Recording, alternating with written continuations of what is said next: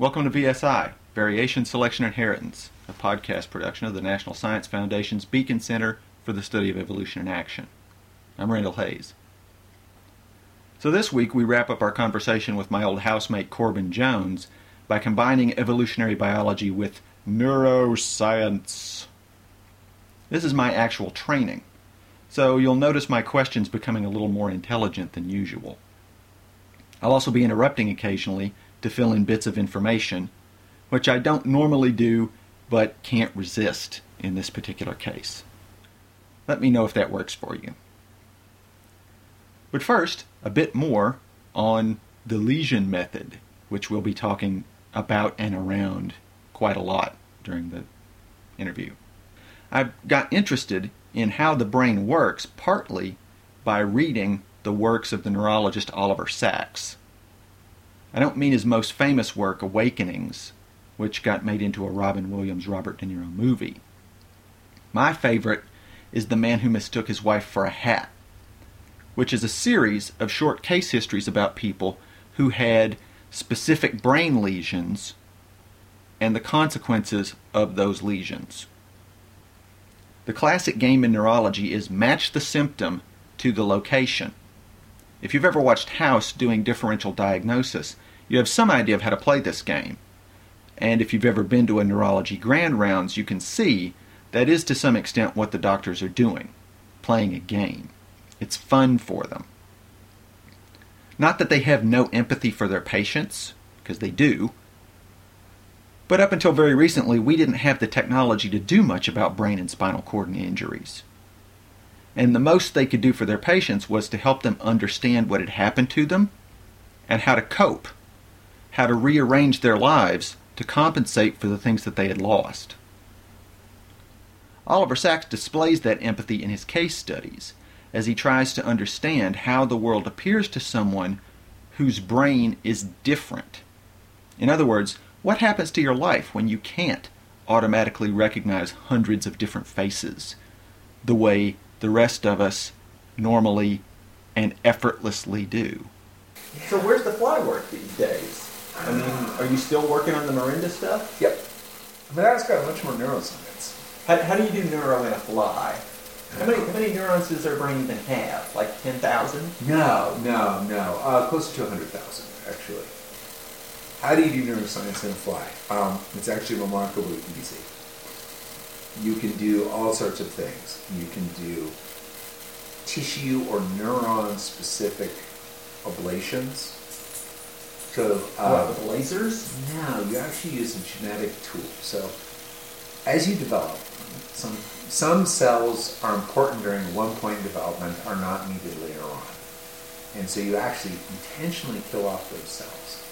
That's called apoptosis. Cellular suicide. Yes, cellular suicide, right? And one of the things some very clever people in Drosophila have engineered is genetic tools where you take that suicide gene and you do some genetic engineering and you basically engineer an on and off switch. And that on and off switch combined with some other tools that allow you to turn it on and off in specific tissues and specific tissue types allow you to basically say, okay, I'm going to kill off only the cells that are in your pinky.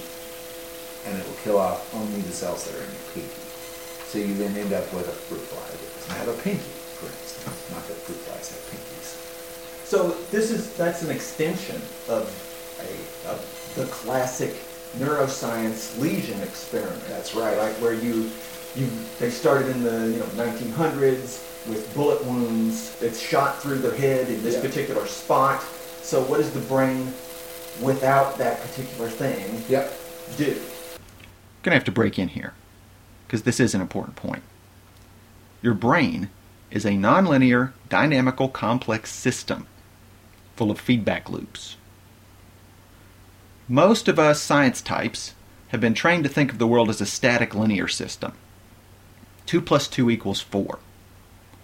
All you need to know are what the parts are and how they are arranged, and you're done. You can predict that system's behavior. Removing one piece from that system removes that function, but it doesn't change the other pieces. So that function is what that piece did. Remove a car's brakes, and the car can't stop suddenly. It also won't flash those red lights on the back. Remove the brake lights, and the car will still stop. The brakes will not adjust themselves to decelerate gradually because other drivers can't see the red lights. Reductionist science was designed to work on these kinds of linear systems, and it works beautifully in those cases. But with nonlinear systems, it becomes more complicated. Removing a piece from the brain doesn't just remove that one piece. Everything that piece was connected to will now adjust itself, successfully or not successfully. That's what I mean when I say what the rest of the brain does without that piece. And so you just extended that to the genetic level. Not you, but whoever was who invented this. Yeah. So that's exactly what's happened, and we not just to the genetic level, but to the single cell level. So if we have the appropriate targeting agent, the appropriate way to sort of wire our on-off switch for that cell suicide gene, we can turn out and kill specific cells, and only a few. Fruit flies eat fruit, right? That's what you'd first assume. If I told you fruit fly, you think there's something eating fruit. It's not exactly true. Fruit flies like to eat rotting fruit, generally. And as you know by the ones that are buzzing around in your kitchen, they'll eat almost any rotting fruit. And they like things that smell like rotting fruit, like wine. Wine is basically rotten grapes. Some fruit flies, a small subset, have decided not to eat any rotting fruit, but sort of focus on only one or a few rotting fruits. And these guys are what we call specialists. Specialists are very important because they typically change their whole lifestyle to just do one thing. The specialists most people are probably most familiar with are actually mosquitoes. There are human specialist mosquitoes that have evolved to target humans in particular. And they do little differences than your wild mosquito. Your wild mosquito, sees a warm-blooded animal, zeroes in on it, using largely the smell of that animal and CO2 that it's exhaling, and we'll just bite it anywhere it can land. A human-adapted one will actually target your ankles. I've noticed that. And I guess the skin is thinner there? No. It's very simple. If you were a human-specific, if you were a mosquito, imagine you had 10 mosquitoes. 5 will bite anywhere they want to go. 5 only bite the ankles. The ones that will bite anywhere they want to go may try and bite your face. You are much more likely to see, hear, and spot the mosquito that's landing on your face than one that is targeting your ankles. How do they know where your ankles are? What's the chemical signal of my ankle? Well, most people's feet smell a little funky. And it turns out that funkiness is caused by a combination of the natural oils you produce down there, the microorganisms that basically eat those oils as they rot. And as you know, as oils sort of go bad, they get this sort of rancid smell. Mm-hmm. They're particular about fatty acids that get released, that are volatile, that are small enough molecules that they penetrate the air, thus eat and stink.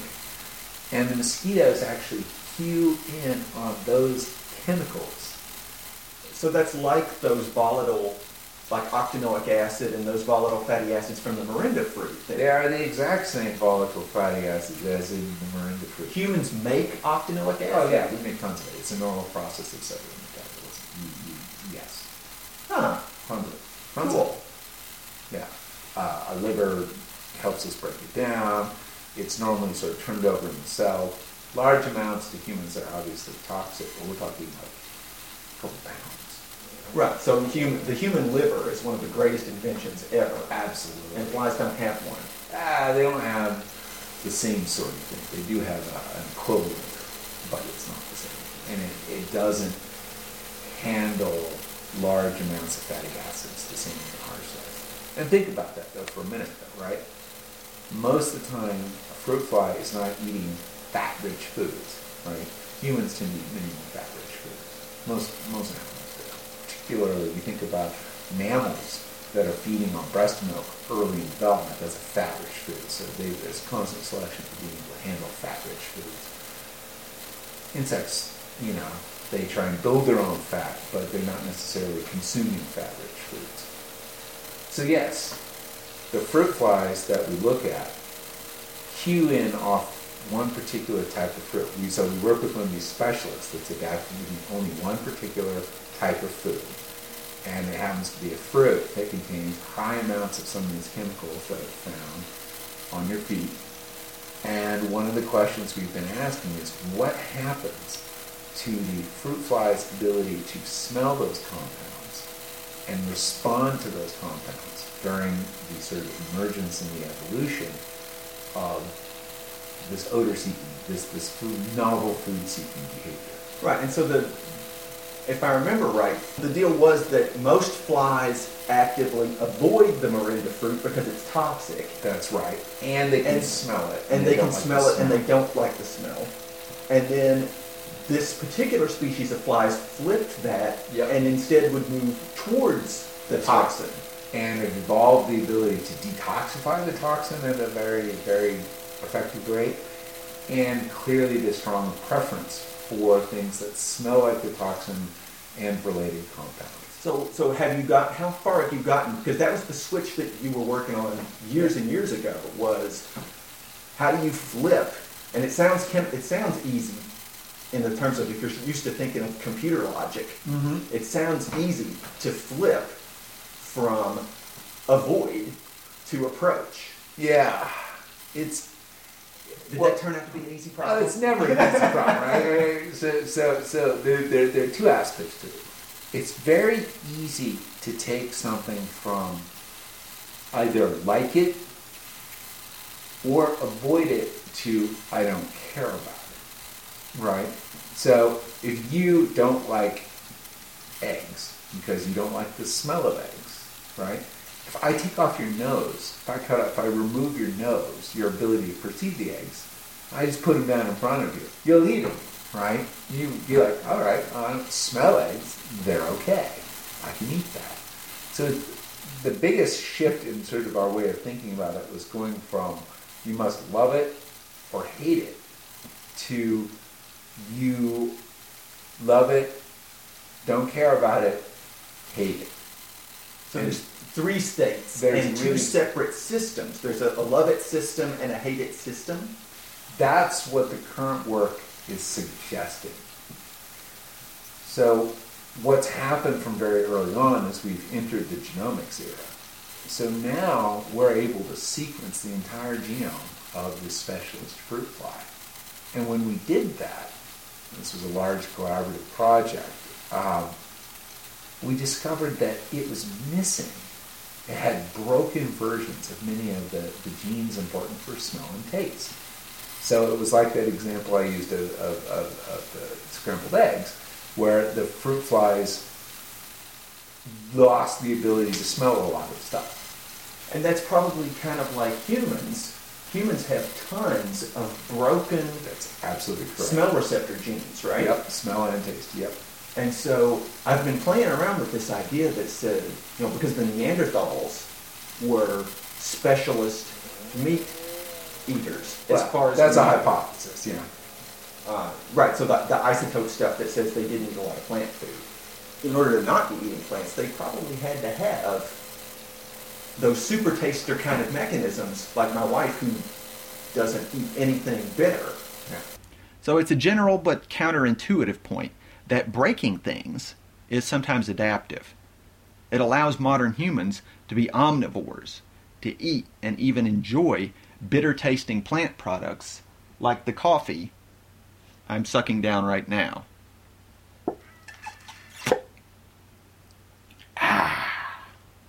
We're dietary generalists, which allows us to live in places where specialists like koalas or panda bears or Corbin's fruit flies can't live.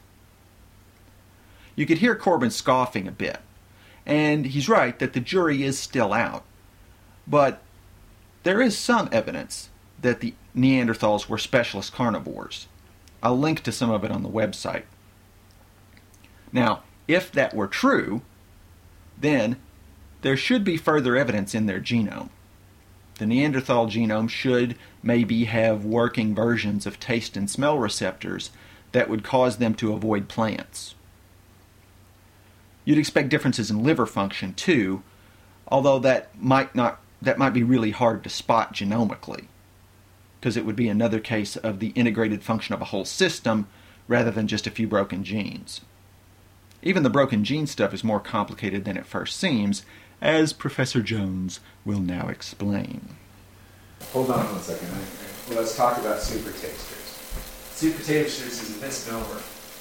Funny thing is about super tasters is most people think about super tasters in the context of the herb cilantro, right? People who are super tasters eat cilantro and they actually think it tastes like soap or something kind of like that. And so the original thought was... Which would be why Jennifer hates cilantro. Exactly. With a passion. Exactly. What was always assumed, before we understand the genetics underlying it, was that these are people who are able to taste some aspect of cilantro the cilantro lovers couldn't. Turns out the opposite is true. Cilantro, first of all, flavor is often a combination of different chemical compounds in a plant or in whatever you're eating. Some are fairly simple, some are fairly complex. In the case of cilantro, it's relatively simple. There are sort of two major chemical compounds that provide most of the flavor. Super tasters for cilantro actually have lost the ability. They have a broken gene for one of those flavor compounds. And like many things, the individual smells smell like one thing, but when you combine them together, they smell like something very different. That's very much the case with cilantro. So the super tasters, instead of getting the combined experience of both of these flavors, only get one of them, and that in and of itself is not good. The normal taster of cilantro tastes that flavor that bothers the cilantro haters, but because it's sort of masked and combined with the other one, those soapy notes just accentuate the other sort of herby, fresh notes that come through with cilantro. In other words, smells are not additive. 2 plus 2 does not, in this particular case, equal 4. 2 wrongs can make a right. Soapy plus fresh equals delicious. This is a classic example of nonlinearity. So it's a funny thing. Some super tasters are actually really bad tasters or poor tasters. And that's the deal with the fruit flies, or so we think. They have lost a lot of these tasting genes and a lot of these smelling genes, these pseudogenes like humans have. And so this all comes back to those turning and killing genes in killing specific nerves and specific cells, things. What we do is we take one of the species that normally avoids the stinky fruit, and we selectively kill different types of odor and taste genes so that we can see what effect that has on the behavior. We watch whether or not they start to move into not caring about it, or potentially even actually enjoying it more. And so that's the level we're at right now. We're trying to dissect, using these sort of genetic ablations, the components of the tasting and smelling system of these flies that are important for choosing to like the stinky fruit or hate the stinky fruit. Not to make things even more complicated, but there is another way to remove a function. You don't have to break things. You can add new functions that suppress the old functions. So yeah, humans have some broken smell receptors, but we still have a lot of others that do work. And there may be brain mechanisms that just suppress our conscious appreciation of them. One of Oliver Sacks's case studies, maybe my favorite one, called The Dog Beneath the Skin, describes how some recreational drug use disinhibited his smell system and made him aware of things that he normally ignored as part of being a polite human. such as whether the woman he was talking to was currently menstruating. Another example of how losing a function can actually be adaptive, because I have to imagine that would be kind of distracting. Well, that's all the time we have for this week. Tune back in. VSI is produced by me, Randall Hayes, at North Carolina Agricultural and Technical State University. You can subscribe to the podcast on iTunes, search for VSI or Variation Selection Inheritance, or you can sign up at our website, which is variationselectioninheritance, all one word, .podbean.com. Thanks for listening.